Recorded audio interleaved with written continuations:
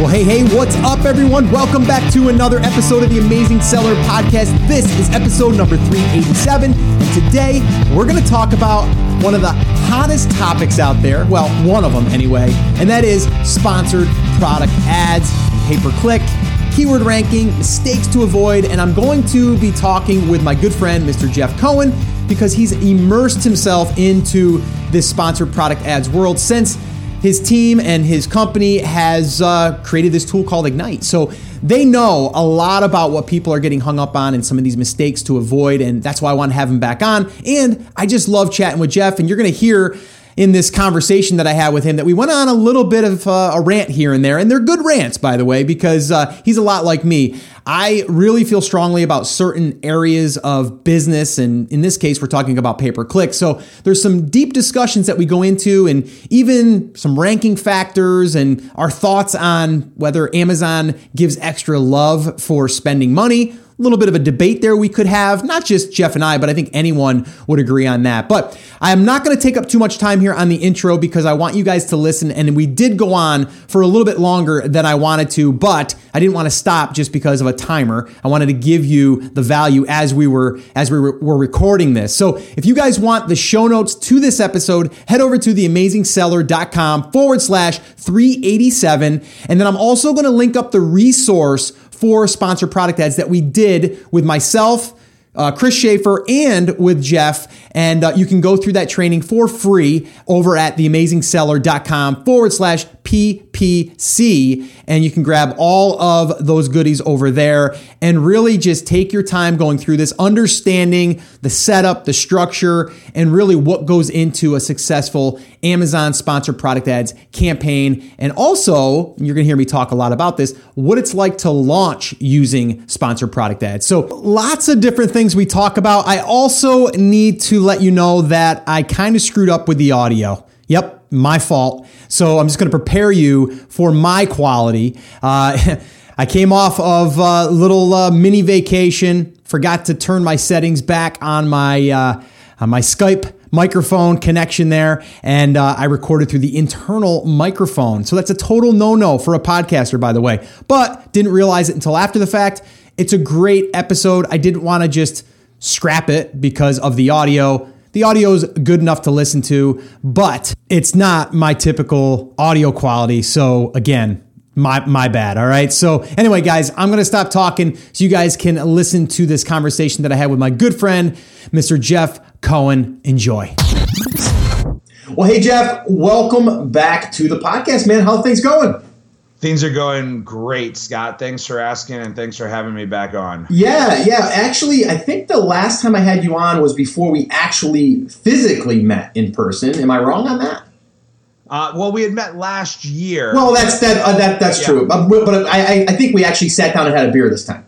We did. We were able to. I think we had not only a beer, but we were able to go deep in some podcasting with some friends I was able to introduce you to, and it was kind of a fun time at a show, right? Because we had somebody on who was kind of an original podcaster, at the bar with us, who was kind of an original podcaster, and so we were able to kind of dig deep into how it used to be versus how it is now. Well, yeah, isn't that the truth? I mean, we can talk about Google and what they did years ago and what, all their constant changes. Now it just happens to be Amazon is kind of like that same thing, podcasting, how that's grown. And actually, it's funny, a little short story here for you. I actually spoke to and the guy that you're talking about, JB. I talked to him yesterday, actually, and just to catch up, and we really hit it off. And, he's just a great guy. He's been in the space a long time. He's a great mentor for a lot of different people in, just mindset and just motivation, all that stuff. I'm actually going to have him on the podcast here soon. So that's great. Yeah. So I'm excited that you introduced me to him. And again, anyone listening right now, this is how things happen. Like we were at this event, Seller Summit, actually Steve Chu's event, hanging out, just, chilling. And Jeff was there. We actually were right by the ocean, which was cool. And had a couple of drinks, just talking, and then you brought this guy in that you had met a long time ago, and we just, it just hit it off. It was just a great time, and it had nothing to do with Amazon really at that time. We were just kind of just riffing, right? It was a lot of fun.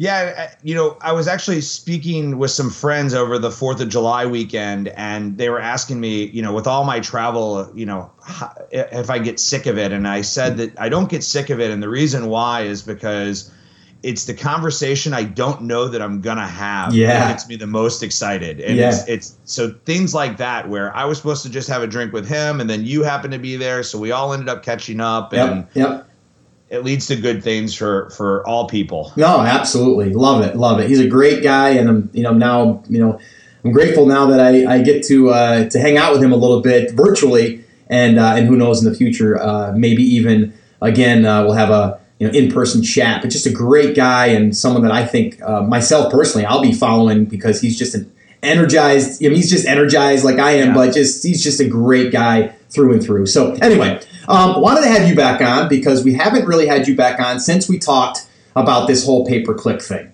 And, we did a whole series. I mean, Chris and I jumped on, you guys kind of kicked it off with our Facebook Lives, you and Brandon, that is, and we did a whole pay-per-click training. And there's been a lot of things that have happened since then, as far as just people getting started in this pay-per-click world, sponsored product ads, that is. And, I just kind of wanted to have you back on and kind of go through some of those things that you're seeing that people are either making mistakes or they're just not clear on.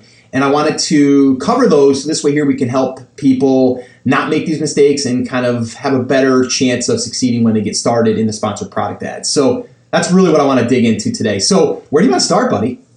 Yeah, I think the best place to start is so originally when we talked about this, we had the idea of let's talk about getting started. Yeah. But the truth of the matter is that most sellers are not getting started.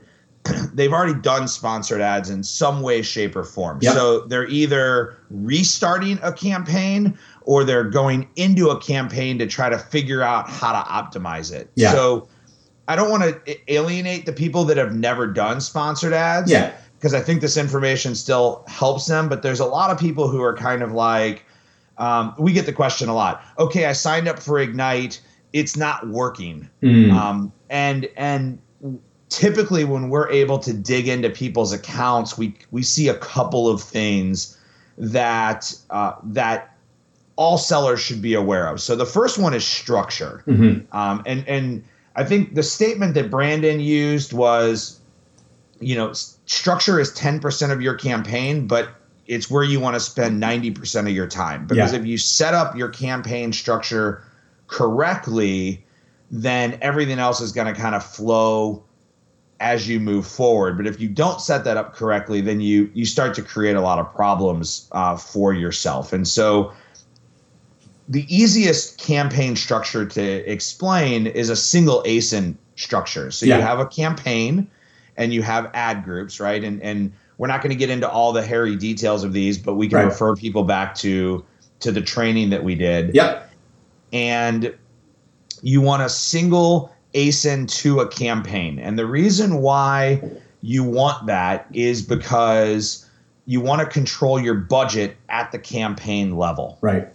And what we've seen with a lot of sellers is they're coming into this and they're trying to sell similar products in the same campaign. I've even seen a few issues with variations. So let's kind of talk about that. Yeah. Had a seller who had 2 parent products and then 3 variations for each product. But the variation was a size variation. So it was a 2-pack, 6-pack, 12-pack, 24-pack. Okay. And so my initial inclination was to put all of the variations into one campaign, but I quickly went back and reassessed my suggestion, and now they're only running their campaign for the 6-pack. Okay. And the reason why, so when you have variations by package size, the reason why you want to pick one variation to run your campaign against is that when we were running the 24-pack, their ads were showing up for a $96 product. Okay.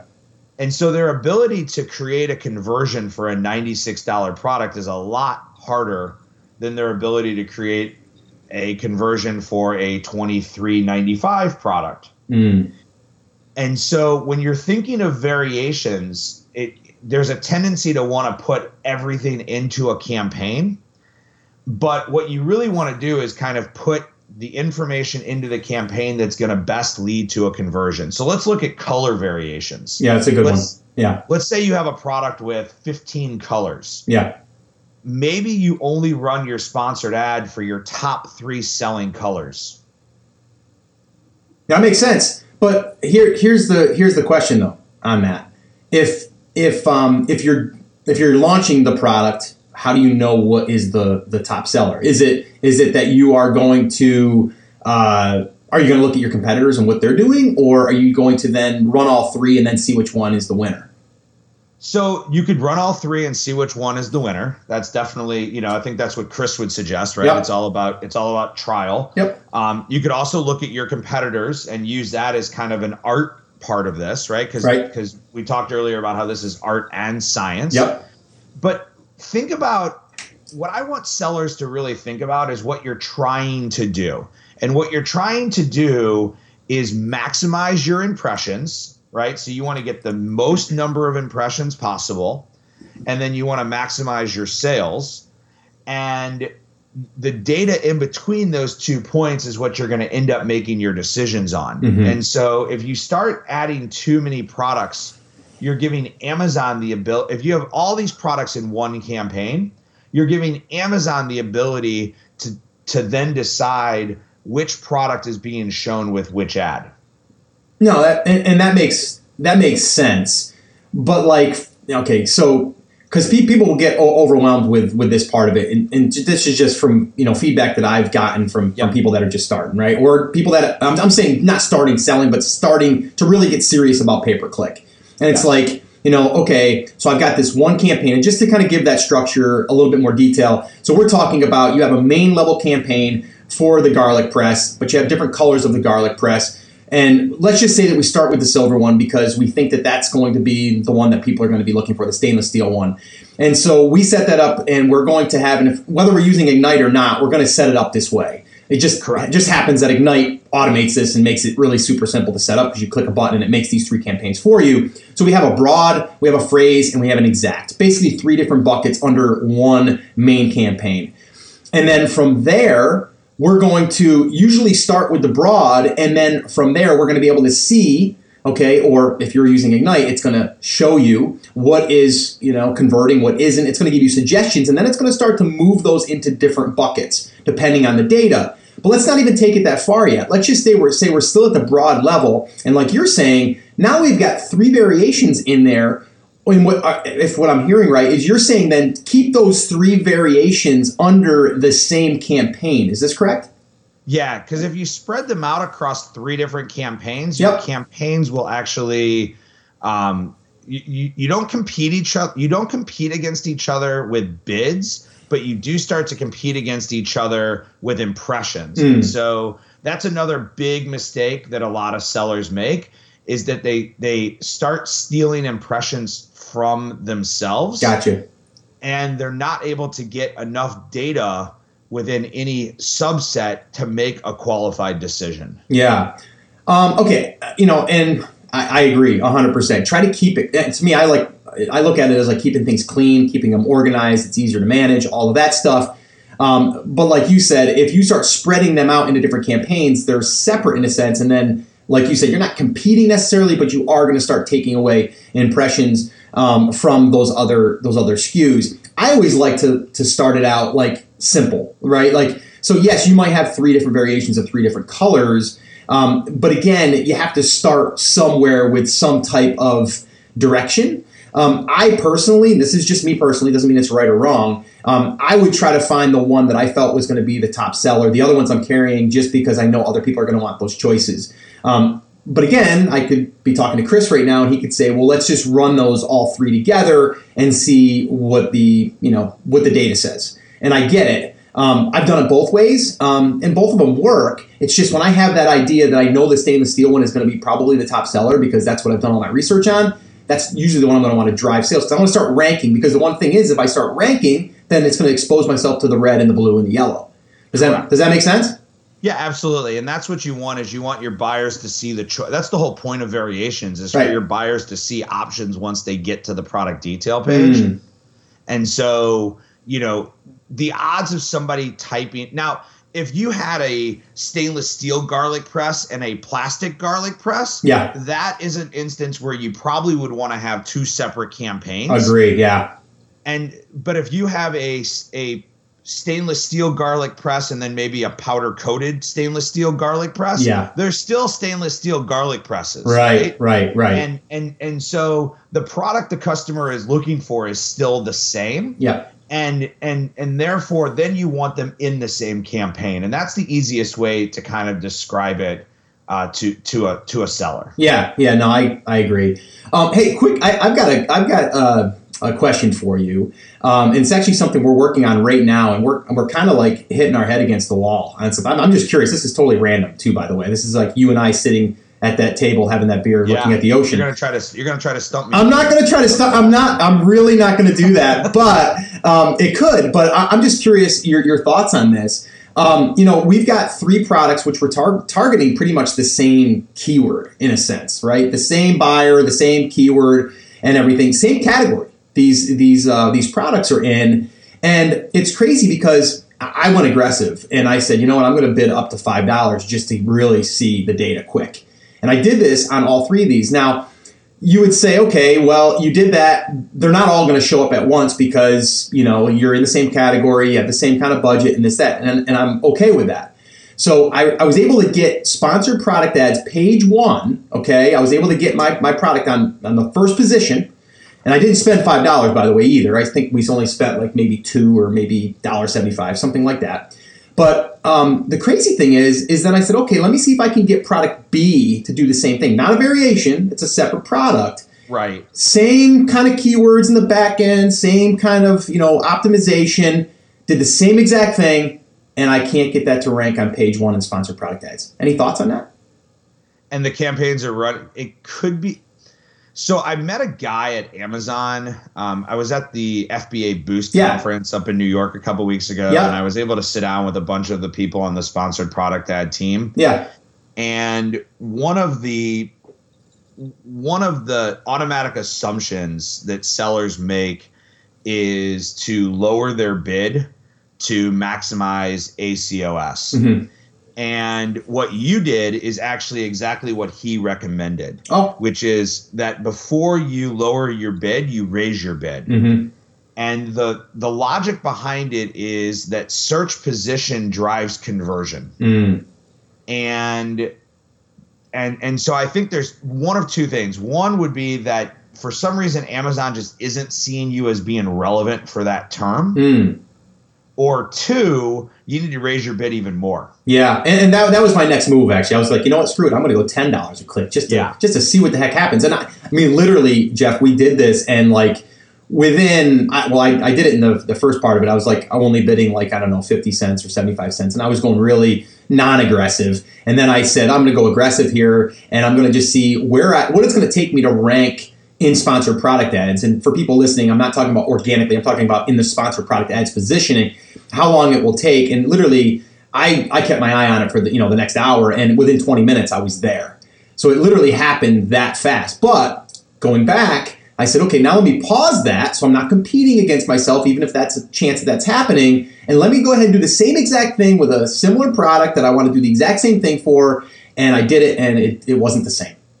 And so it's weird. Amazon uses word vectors to determine products and relevance more than just the titles and such that are there. And it could be a number of things. And I think that was what this guy from Amazon and I were talking about, was that Amazon is this kind of black hole. So you don't know when you're bidding what bid position you're in. You know that in Google. Yeah. And what I kind of took away from him was that suggested bid is kind of the mean.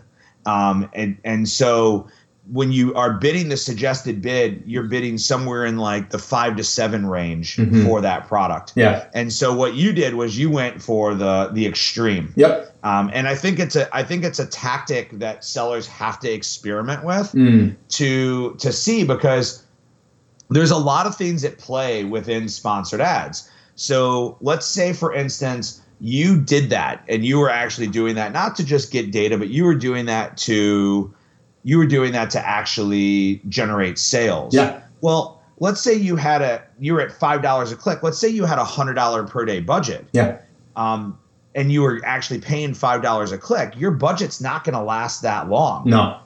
So I might be winning the second or the third or the fifth position, but as the day goes on, your budget, Amazon's looking to serve your budget, right? That's their goal. Their goal is to maximize your budget, generate sales for you so you keep spending more. Right.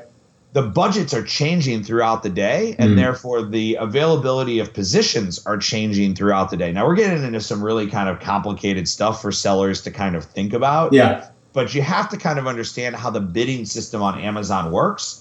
And I am not claiming to know that, right? So I just want to be very clear because nobody really knows how that works. Right. But I think what's important to take away is that there are a lot of factors that go into play that's going to determine your position and your bid.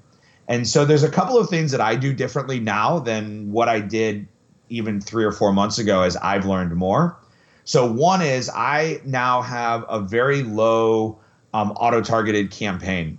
For a while, we were kind of recommending not to do that. Yep. So I have an auto-targeted campaign that runs at 50 cents. Yep. And the purpose of that campaign is when you look in your search term report, you see ASINs. Yes. And that's a good question too. I'm glad you brought that up. I got a question on that. Keep going. And so when you see an ASIN, that means that you're showing up on a product detail page for your competitor. And if you scroll down on the product detail page, you'll see a row of products in it, and it says sponsored ads. Yes. I want to show up in as many of those locations as possible for as cheap as possible. Right. And so that's why I continue to run that auto campaign, because that's the only way to do it. Well, and that's the question I had, because I had a question come in. Actually, I answered it. It was on that. It was like, I pulled my search term report. I see these ASINs coming up. Should I be targeting these ASINs? And my suggestion was no, because number one, it's against terms of service, at least that I know of. You can't go in there and directly, and correct me if I'm wrong, Jeff. I mean, I don't believe you can take an ASIN and then use that to target as a keyword. But doing what you're doing, Amazon is technically doing it, so you're in the okay, because they're then putting you on those pages, and that's why it's being pulled up. Is that correct?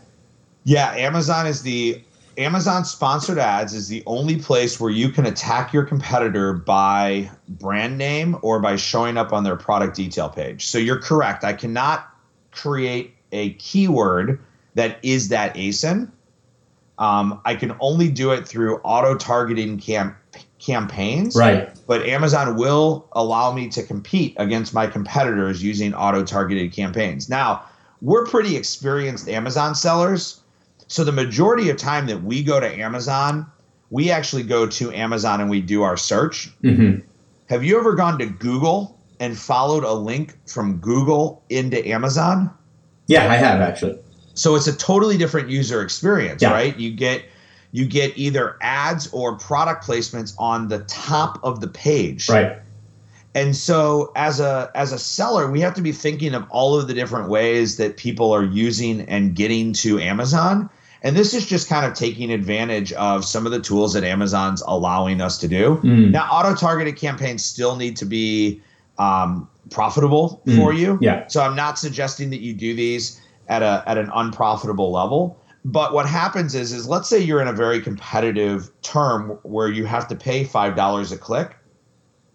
You might be able to actually get a few through this auto-targeted campaign at like 50 or 25 cents a click. That's going to really help your ACOS, because you only need, you can give up a lot more clicks before that conversion than you can at $5 a click. And so sellers have to kind of be thinking of this hybrid approach. So to kind of recap these two suggestions, one is to run an auto-targeted campaign at a really low click. Do what you're comfortable with, 25 cents, 50 cents. I don't know that I would go much higher than 50 cents. And you're looking for data in this campaign, but you're really looking to just get some low-hanging fruit. Yeah. That could be some opportunities by showing up on your competitor's product detail page. And the other suggestion is that when your ACOS, when your advertising cost of sale looks a little out of whack, meaning that you're shooting for 25, 30, 35% and you're at 65%, don't automatically assume that the answer is to lower your bid. Now, I said to the guy at Amazon, this works to your advantage for you to recommend this to me, right? Right. Spend more money. Right. Your recommendation to do this is to spend more money. And his response made a lot of sense. He said, think about how you look at organic sales. We want to be in position 1 over position 3. We want position 3 over position 5. We need to look at sponsored ads as the same way. If you can get into the first 3 positions, your ability to drive clicks and conversions is significantly greater than if you're in position 15 on the page. Yeah. And so if you're able to raise your bid in some incremental amount, you might actually be able to lower your ACOS. And so this is where it really becomes an art, because the science side, Brandon would tell you that the mathematics tell you to lower your bid to make your ACOS work. But when you lower your bid, you actually change your bid position, and you might kind of regress a little bit before you actually improve. Yeah. So as a seller, sponsored ads is not the simplest, right? Like, it's not the simplest thing that we'll do. And it does require a little bit of kind of thinking of what your strategy and what you want your strategy to be. And these are, let's just be honest, these are advanced tactics, right? So you can do a much more simplified approach to how you manage sponsored ads, get it up and running, get your suggestions from a tool like Ignite, make some changes, be very happy that you're hitting your target ACOS, and just to continue to kind of rock and roll, for lack of a better term. But if you want to kind of dig into this deeper and you want to find a way to drive more sales, these are the things you have to kind of think about, and the places you need to kind of play. Yeah, and honestly, ACOS to me in the beginning when I'm launching isn't as important, to be honest with you. And I know for a lot of people it is, because you're looking at profitability right out of the gate. I'm looking at, let's see, a year ago we would spend $1,500 easy on launching a product, and that's with a launch service, or giving away your units, FBA fees, not even making any money on your units at all, and we were okay with that. But when we say we're willing to spend $1,500 on sponsored product ads and not really be profitable, we're like, whoa, wait a minute, I don't want to do that. I want to be profitable. But the thing is to me, and this is just my my take on it, is number one, it's going to get me exposure like immediately. So I can start driving sales, which then will help me start to rank. I also have a hunch. I don't know, Jeff, what's your thoughts on this? If I'm spending money with Amazon consistently, do you think that they're going to give me any extra love when it comes to ranking, or any other maybe visibility? Do you think there's anything? And I know this is like speculation, but let's go there for a second. Is there? Do you think that's? I've got a buddy of mine, Dom Sugar. I've had him on the show. That's his whole thing. He's like, if I spend money now, I'm going to show them that I've really invested in that. They're going to also help me start to rank for those keywords. Yes, they want me to be profitable, and yes, they want me to see conversions, but they're also going to look at that I'm spending something. What's your thoughts on that? So I remember this conversation coming up 10 years ago in the Google world, right? Yep. That you would cut back your Google AdWords spending, and then you would see a change in your organic ranking, and you would automatically assume that the one is connected to the other. So there's one side, there's the conspiracy side of me that says, of course, that makes a lot of sense. Why wouldn't it work like that? And then there's the other side of me that says, that's nothing but trouble if that ever comes out. And, one of the things that Amazon and Google, look at the number of employees that they've had over the history of their companies, right? These are 20-year-old companies. Right. I have to believe if they were doing something like that, something would have leaked in some way, shape, or form by now that would give people the impression. We still have never heard anything from Google that that has happened. And they've had so many employees go through their system. It's just hard to believe that would be there. But I have also been known to be naive at times. I don't know. I mean, again, I'm not saying that's 100%, but the algorithm is so complex, right? There's so many different factors that go into it. Is one of them pay-per-click spend at all? Like, I don't know. I don't know if that's it. I do know this. I forget who I was talking to. I was talking to someone recently, and they spend a ton of money. I know. It was, I had him on, Jason Bear. He was at Seller Summit. I don't know if you met Jason. Great guy, runs a massive company, and helps manage a massive company, Fortune 500 company. And, after they were spending a ton of money, not even necessarily being profitable, like spending a lot of money, they got a phone call from Amazon, and one of their sponsored product ads, like, agents or whatever, they wanted to assign them their own, pay-per-click guy to help them manage it because they were spending so much money. Yep. So, that makes me think then you're noticed, you're noticed that you're spending money. Does that play into the algorithm? I don't know. But, again, it's speculation. It's a great debate that'll probably never be answered. No. And, I think that if you are driving, listen, I think Amazon has been very clear about one thing through their history, right? And you talk about it and I talk about it. We both share it from stage. Sales drives rank. Yep. And so, and I think there are a lot of other things that go into that rank: inventory availability, your history as a seller. But ultimately, if your product is selling and people like the product that they're buying, your rank improves. Could using sponsored ads have some part of that factor? Maybe, but if it does, is it a big part? No, because for how long have we been not running sponsored ads and we've been ranking our products? Yeah. So it's not a requirement of the system, but it's a requirement of the system today, because if you're not there, your sales are going to other people, and Amazon is giving away more and more of their real estate to sponsored ads, making it harder and harder for you, because position 1 isn't position 1. Position 1 is actually position 4, right? Yeah. Because the first 3 are sponsored ads. Right. So you're already at a disadvantage if you're only ranking organically from the get-go. Yeah, no, I agree. Again, I think sales are a huge factor in it. And then, running sponsored product ads, you are doing that to get sales. But I guess my point is even though I'm not profitable on the ACOS, you're showing love. Yeah, I'm showing love. Yeah. But then also, I believe then, because people don't take this into consideration. They only look at the ACOS. They go, okay, I spent this, I brought in this many sales, my ACOS is terrible. But they don't see how many organic sales. They don't figure that into the equation. Did that help you rank organically somewhere? And if it did, we are not figuring that into our ACOS.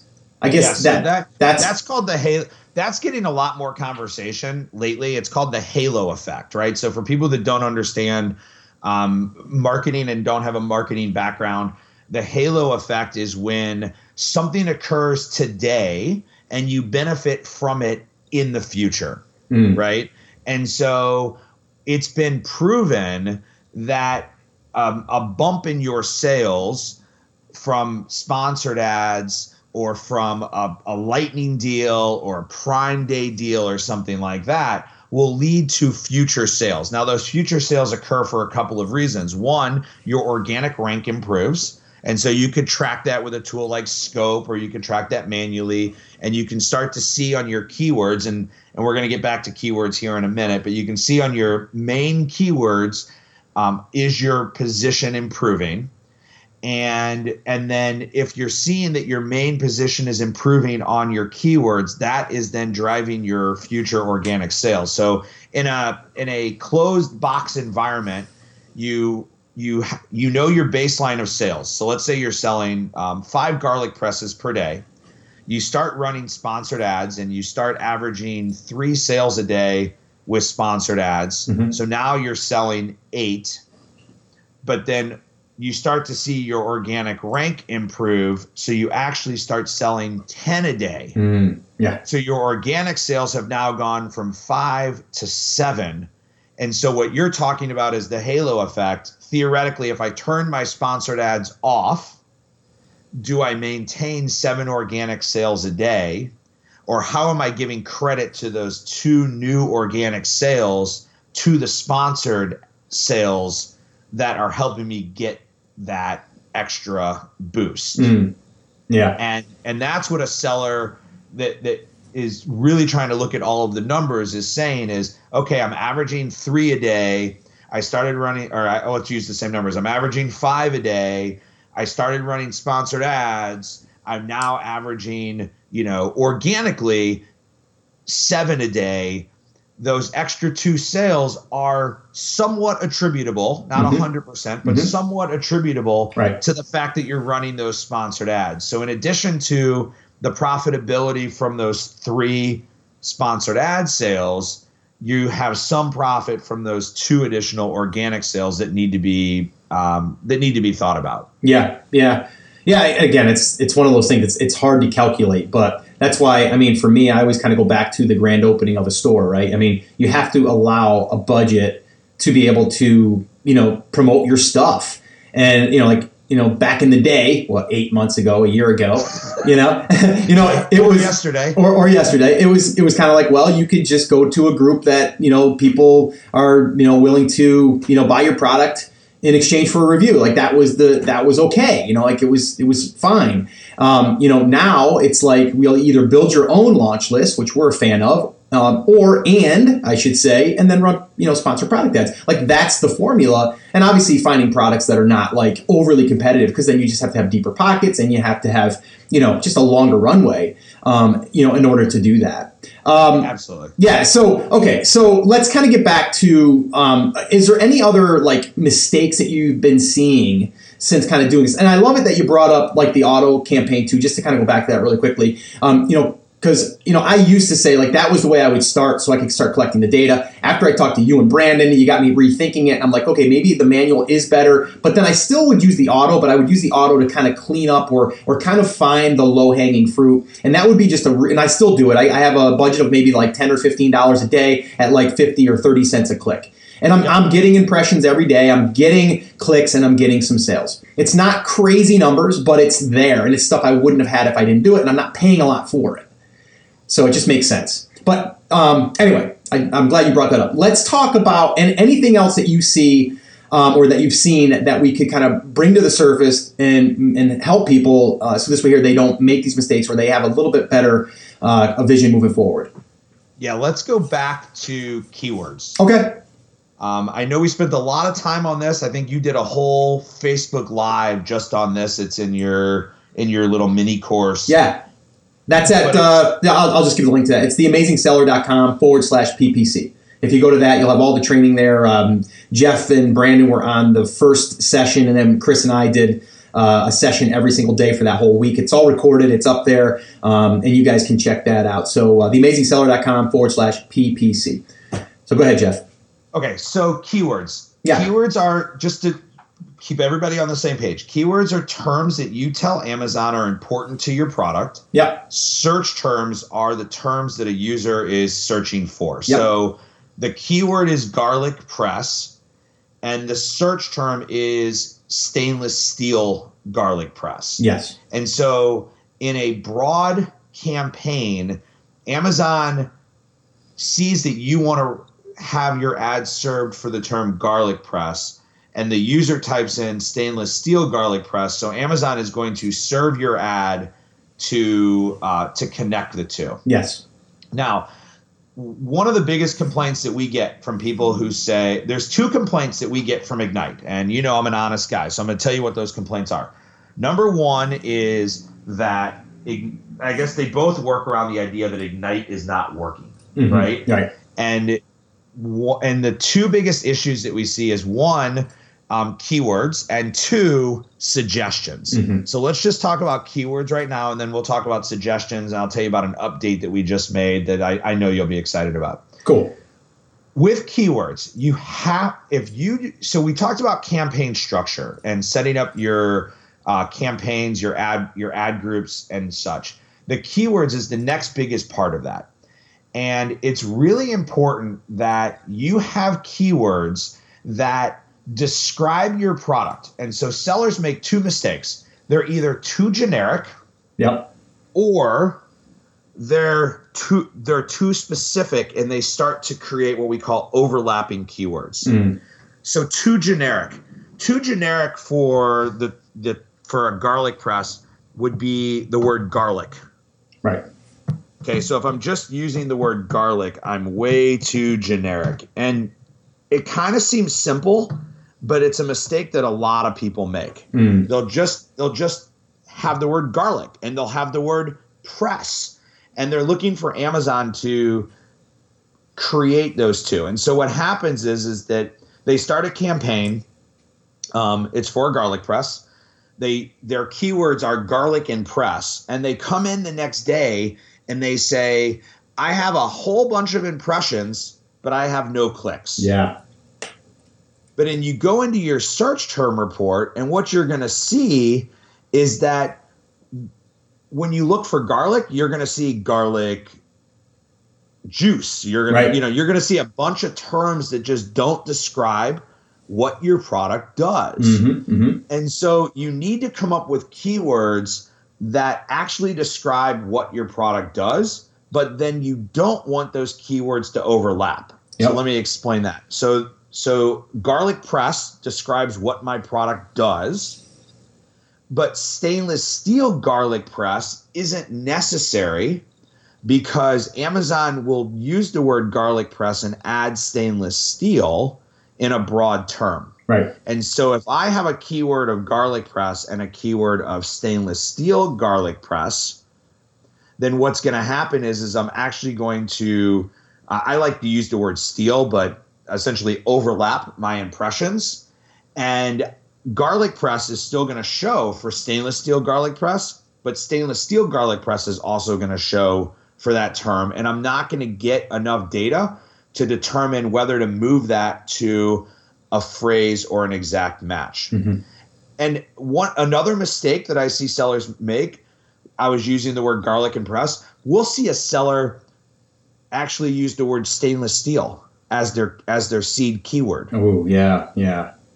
And so I walked into an account. I was trying to help them out, and this is exactly what I saw if I was using garlic press as the example and not their product. But their keywords would have been garlic press, stainless, and steel. And so they were getting a ton of impressions. Now, typically what happens in Amazon is you're going to get a lot of impressions in the first day or two, and then you're going to see nothing because Amazon's is going to say there's not any relevance for what's going on.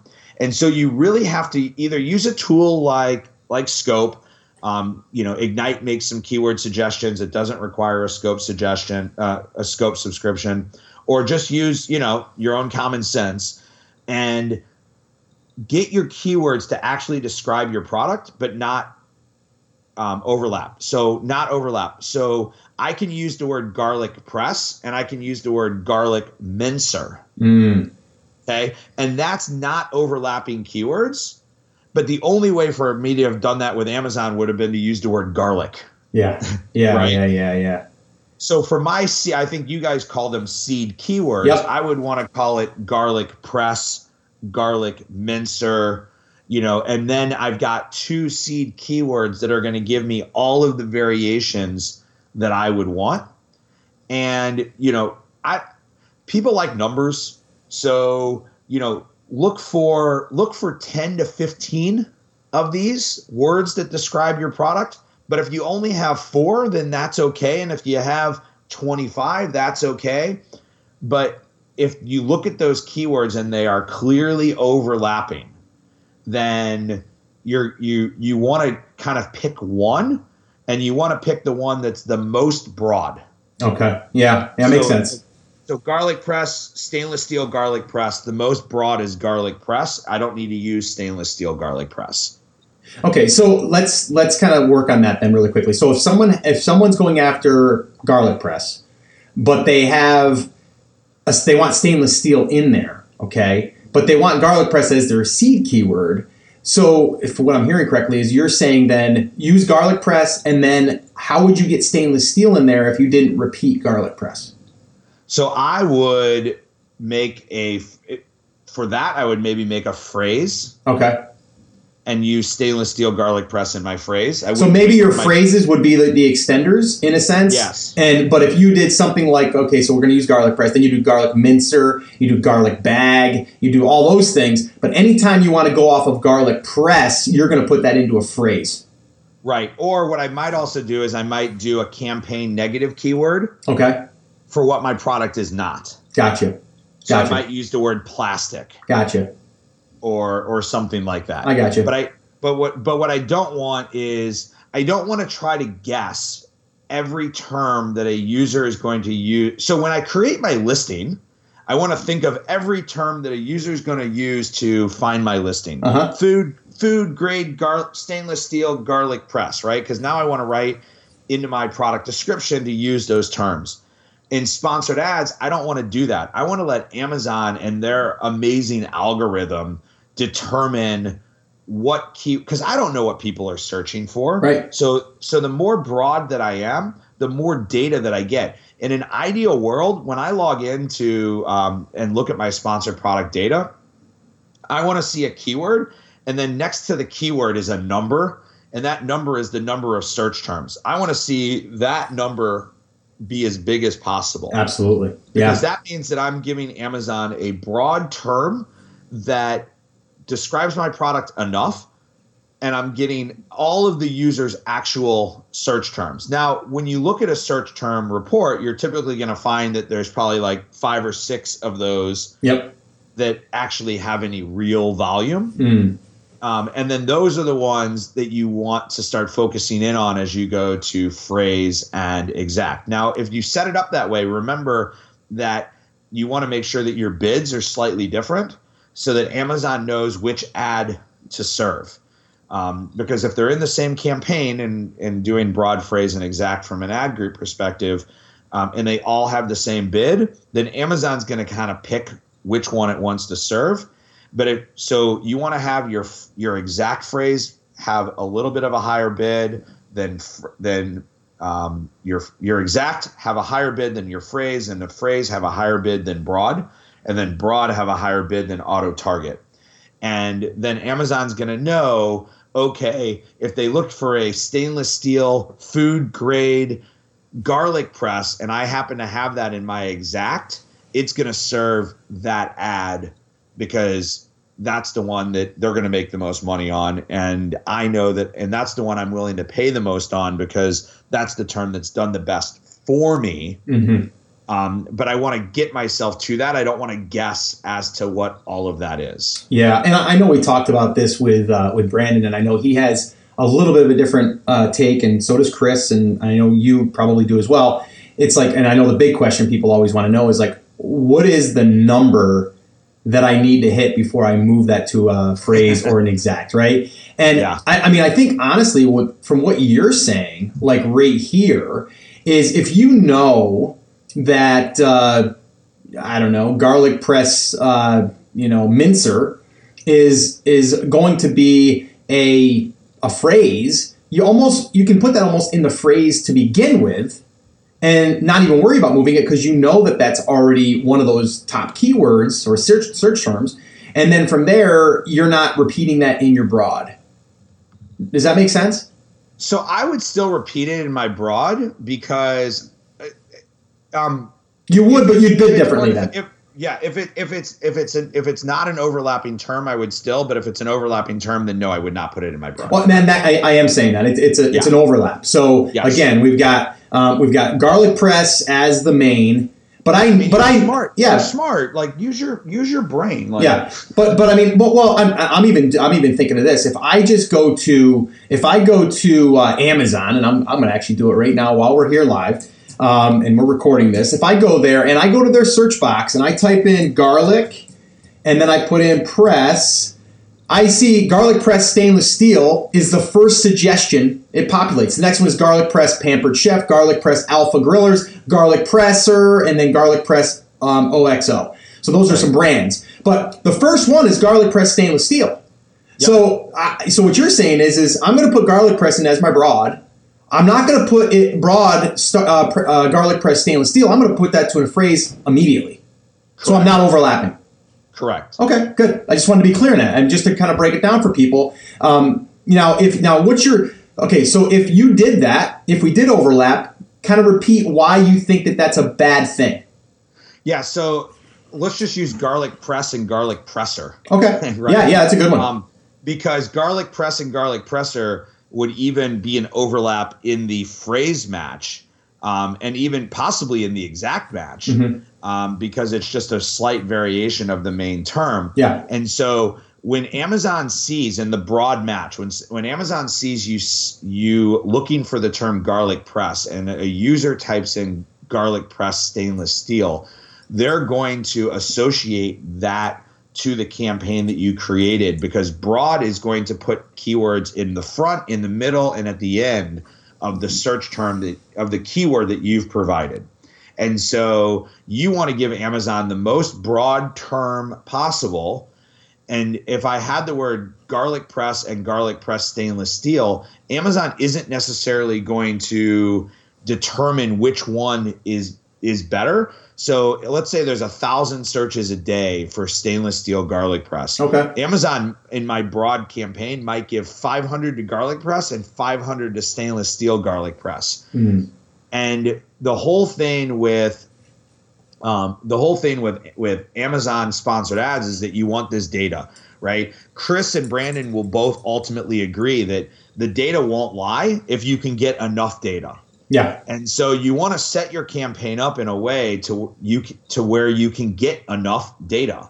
And so you don't want to do things that kind of hamper your ability to get enough data. And this is one of the things you would do that would hamper your data. So if you open up your campaign and you look in your keywords under broad, and you see garlic press, stainless steel garlic press, garlic presser, Pampered Chef garlic press, I would go through and I would pause everything but the word garlic press, because you'll start to see all of the data that you have in all of those sub keywords, and you want to push all of that into garlic press so that you have more data in one place to make a better decision. That makes total sense, because you're kind of dividing up the traffic in a sense, or the impressions, because you're trying to figure out all of those different ones in that one campaign. But what you're saying is if you only have that one seed keyword in a sense in there, it's going to be all of the budget is going to be focused more there, and then from there you're going to be able to see all the data coming from that. Right. And remember, Amazon sponsored ads is a very complicated algorithm, and their goal is to serve an ad that generates a sale. And so if you start creating keywords because you think, okay, I'm gonna get somebody that wants a plastic garlic press to buy a stainless steel garlic press, and you start driving a whole bunch of impressions that don't drive sales, then ultimately what's going to happen is that Amazon just looks at the overall account performance, right, and starts to take that into effect, and it makes it harder for you to rank for your other terms, right? Because you'll notice whenever you do sponsored ads that as you make adjustments in your campaign, you get little blips, and then they kind of slow themselves down over time, because Amazon is kind of it's saying, okay, there's something new I need to go look at. Now I need to see if they're relevant for this, and once it gets that relevance data, it makes its determination. So if you have a campaign where you have bad keywords, you probably got a lot of impressions over a short period of time, and then you've seen nothing. And that's an indication that you need to go in and you need to basically relook at your main keywords. And that's another area where people kind of make mistakes, especially when they start Ignite, is they come in and they're kind of expecting Ignite to fix all of their problems. Yeah. And that's just not a problem Ignite can fix. Right. Because Ignite is going to look at your data, and then it's going to make suggestions based off of the data that you have. But for lack of a better term, garbage in is garbage out. Right. And so if you're not seeing the results that you want, if you're using a tool like Ignite and you're not seeing the results that you want, you might need to go back to campaign structure or your seed keywords and, for lack of a better term, kind of start over. Mm-hmm. And we find with a lot of people that they want to adjust their accounts to try to make their accounts work. But if your account is so junked up, for lack of a better term, you might be better off just kind of pausing that account and starting something totally new, so that you can actually set this up correctly and have it watch. Now, let me give a warning here, because we had a customer, actually I met him at Seller Summit, who came up to me, had this exact same problem, and he said, well, Ignite isn't working. And I went into his campaign, and what he had done was he had an existing campaign and he wanted to kind of see how Ignite would work. So he created a new campaign, and he was trying to have the Ignite campaign versus his old campaign. Mm-hmm. Well, that doesn't work because you're actually running two campaigns that are now competing against one another. Oh, so he didn't turn the other one off. He didn't turn the other one off. And so I said, I have a really simple suggestion for you. You need to turn the other one off. And then like 3 days later, he called back and he was like, oh, wow, now everything is working. And so if you're going to go through this process, whether you use Ignite or not, it doesn't matter. If you're going to go through this process and you're going to reorganize your campaign, you have to turn your old campaign off. Otherwise, you're not going to see a true result of what you need. And some people get so hung up on, I need to keep my data. I need to keep my data. Get it right and then start moving forward, as opposed to trying to manipulate. The old data becomes worthless once you start changing all this stuff anyway. And so that's something really important for people to understand. It's just not something we can fix, right? You've got to have keywords that actually describe your product and are driving the search terms that you need. Yeah, no, and I agree 100%. I think that, a lot of times people are like, well, I had this thing running for 6 months. I've got a ton of data in there. But, kind of like the old way, again, going back to the old way, was kind of like, scrape, a competitor's listing and then take those keywords and drop them in. And it could be up to 1,000 keywords and just do that and then see what happens. Kind of like you're throwing mud against the wall. And that's kind of changed, right? Like we don't want to do that anymore. We want to be more relevant. And that's why if you do have some of those older accounts, you might want to just, like you said, pause them. You don't have to get rid of them. You just pause them and then start another one. And then that way everything is kind of separated. And then you can kind of see with using the new strategy and the new plan moving forward. It's going to take some time, though. That's the other thing, right? I mean, I think that's another big one that you guys get asked all the time. It's like, man, it's just taking too long. I want the data. And it's like, you have to be patient. Like that's a big thing for pay-per-click is in any pay-per-click platform is patience. Like you have to have patience, especially in Amazon, because some of their results are delayed. Their sales reporting is delayed. Like, so you got to wait a little bit. Patience, I think, is something that a lot of people aren't willing to do. And I think that you have to. I think the other thing is if you want to get data quicker, you got to bid more. You got to bid more and you got to increase your budget. Like if you're going to increase your budget, increase your bid, you're going to get results quicker as far as the data goes. And that's exactly right. And it's something that we hear a lot of people that they want immediate results from sponsored ads. And you can get some immediate results from sponsored ads. I'm not saying you can't.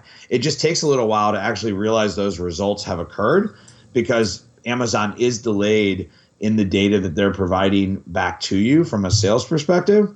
And you have to what I do when I start a new account, what I do is we spend the first couple of days organizing the campaign, and we organize it all on paper before we ever do anything on the internet. We organize the campaign structure, the main keywords. We then create the campaign. We let that run for 3 to 5 days. Wow, just like we suggest for everybody else, right? Right. We then go in and we make tweaks. Now, sometimes our tweaks are, okay, we didn't set up the campaign organization correctly because the data is not coming through. We need to change keywords.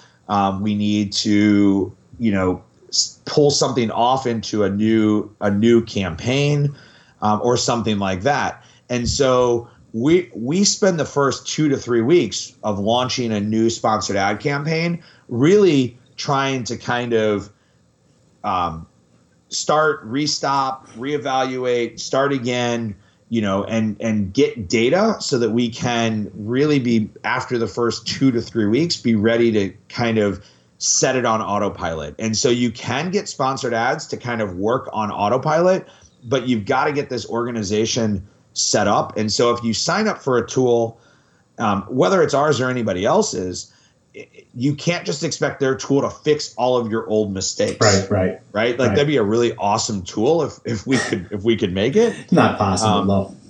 It's not. And so you have to kind of evaluate and determine, like, is the problem right now that I need recommendations and suggestions, or is it that I just never set this thing up properly for it to be moving forward? And so, that kind of leads to the second part, which is the recommendations.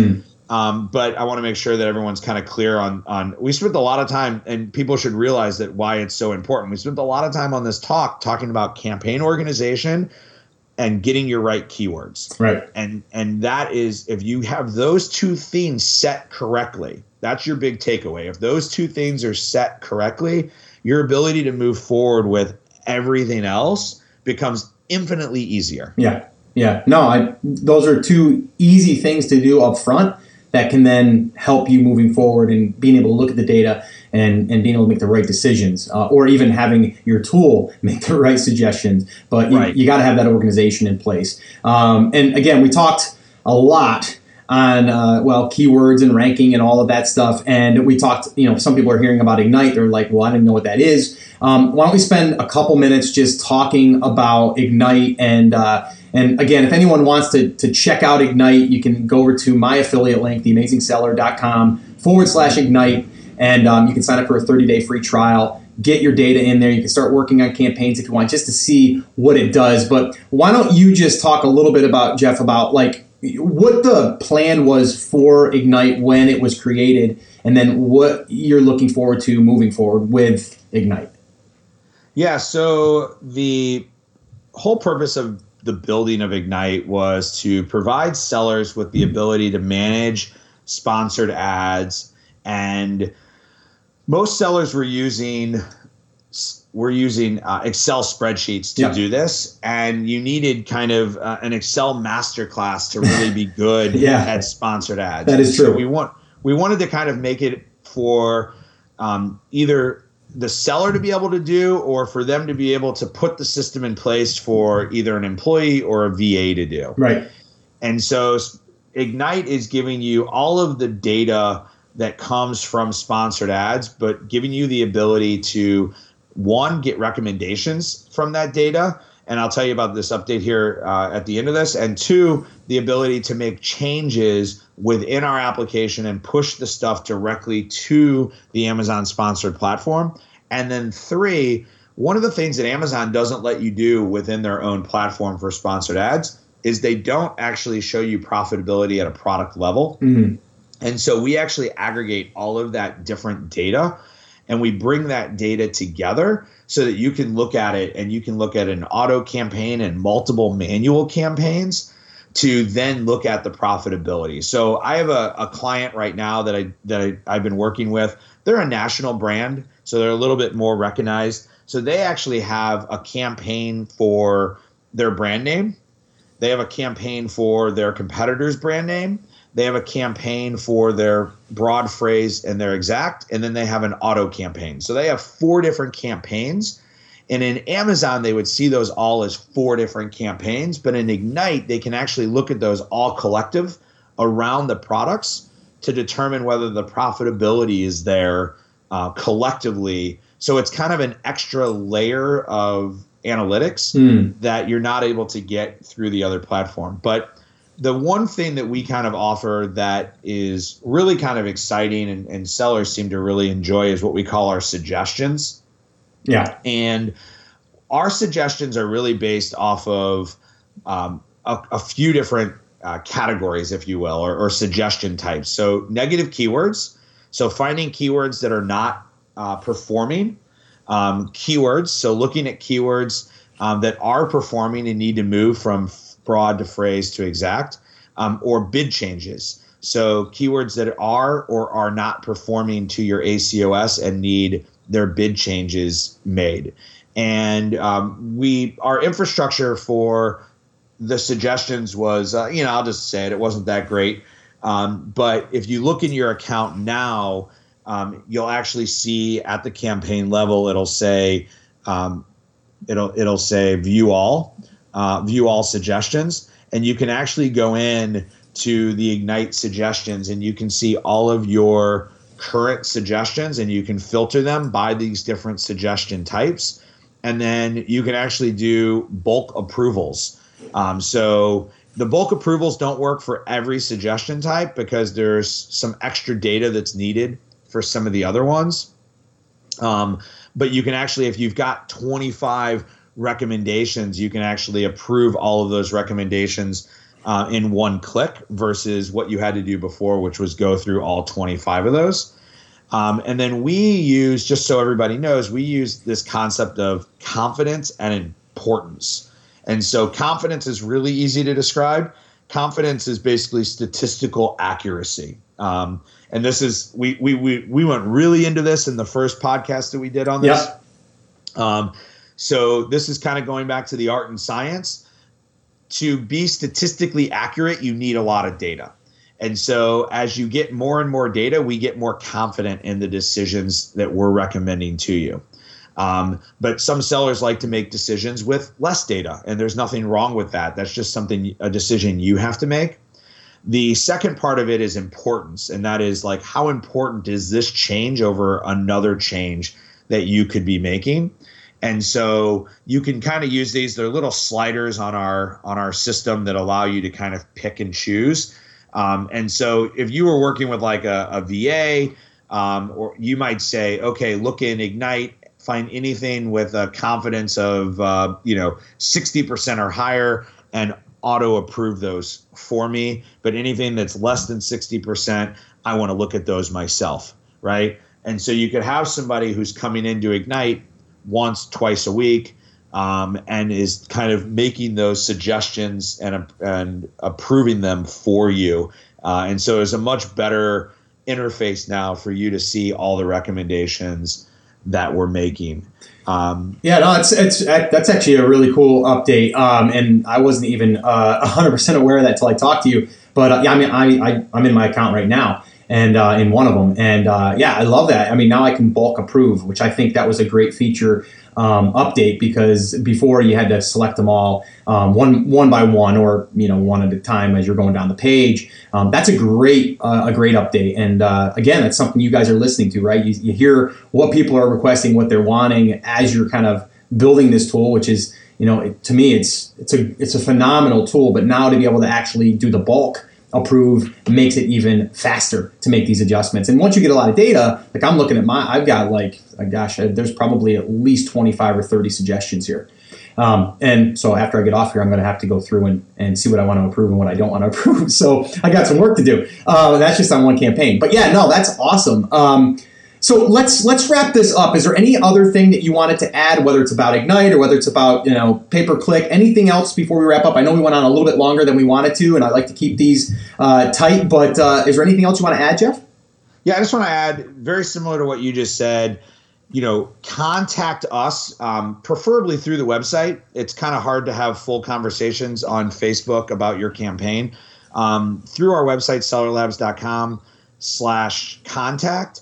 Or just the sellerlabs.com and click the contact button. We love to hear from you. As Chris and Scott both know, we drive most all of our innovation through customer suggestions. Yeah. So the more that we're hearing from you, the more we're going to be driving those changes. And so as we hear kind of what your challenges are, what you like, what you don't like, that's going to drive what is added to the platform. And I can tell you that there's more coming. I don't want to make promises, that but smart man.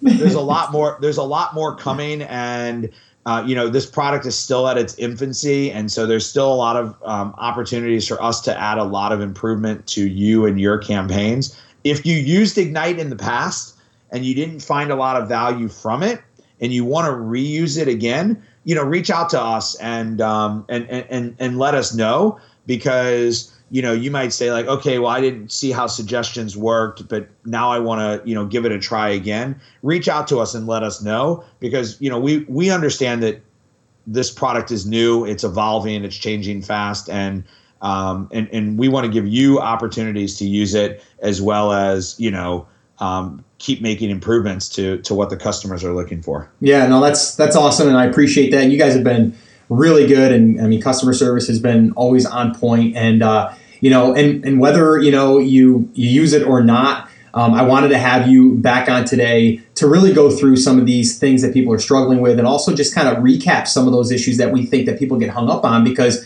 it can be confusing. And we did talk a little bit deeper on some of these topics, but I think it's it has to be addressed, and there's some people that need that, and there's some people that aren't there yet. But just understand, start small, stay organized, and then just build from the data. Like, I think that's the big takeaways here. And you're probably going to want to go back and listen to this again. You're probably going to want to download the show notes and transcripts and all that stuff, because this stuff is always a topic that people want to go back and reference to. So, Jeff, I want to thank you again, brother. I know we went on a little bit longer than we had planned, but that's how we roll. That's what we do. When we start talking about this type of stuff, I could ask you more questions on other topics, which we'll probably have to have you back on again, and we'll probably have to dig into those, because it's always fun riffing back and forth with you. So I want to thank you again, Jeff, for taking time out of your day, and I'm sure we'll be in touch, brother. Thanks for having me. All right, so there you have it. Another deep dive into the popular topic, sponsored product ads, keyword ranking, and all of that stuff in between. Again, I want to apologize for my audio. Hopefully, it was good enough for you guys to sit through. And again, I think it was a great conversation with great content. That's why I didn't want to scrap it and have to do it again. So hopefully it was cool with you guys. The resources, again, the show notes, the transcripts, they can be found at theamazingseller.com/387. And then the resource for the pay-per-click, as far as training, free training that is, we did a whole week's worth. That can be found at theamazingseller.com/PPC. And then the last thing I'll remind you is the tool Ignite. If you want to try that out for 30 days, head over to theamazingseller.com/Ignite. And you can go ahead and give it a free test drive. 30 days should give you plenty of time to get stuff rolling. All right, so guys, that is going to officially wrap up this episode. I want to remind you once again, I'm here for you, I believe in you, and I am rooting for you, but you have to, come on, say it with me, say it loud, say it proud, say it with conviction today. Take action. Have an awesome, amazing day, and I'll see you right back here on the next episode.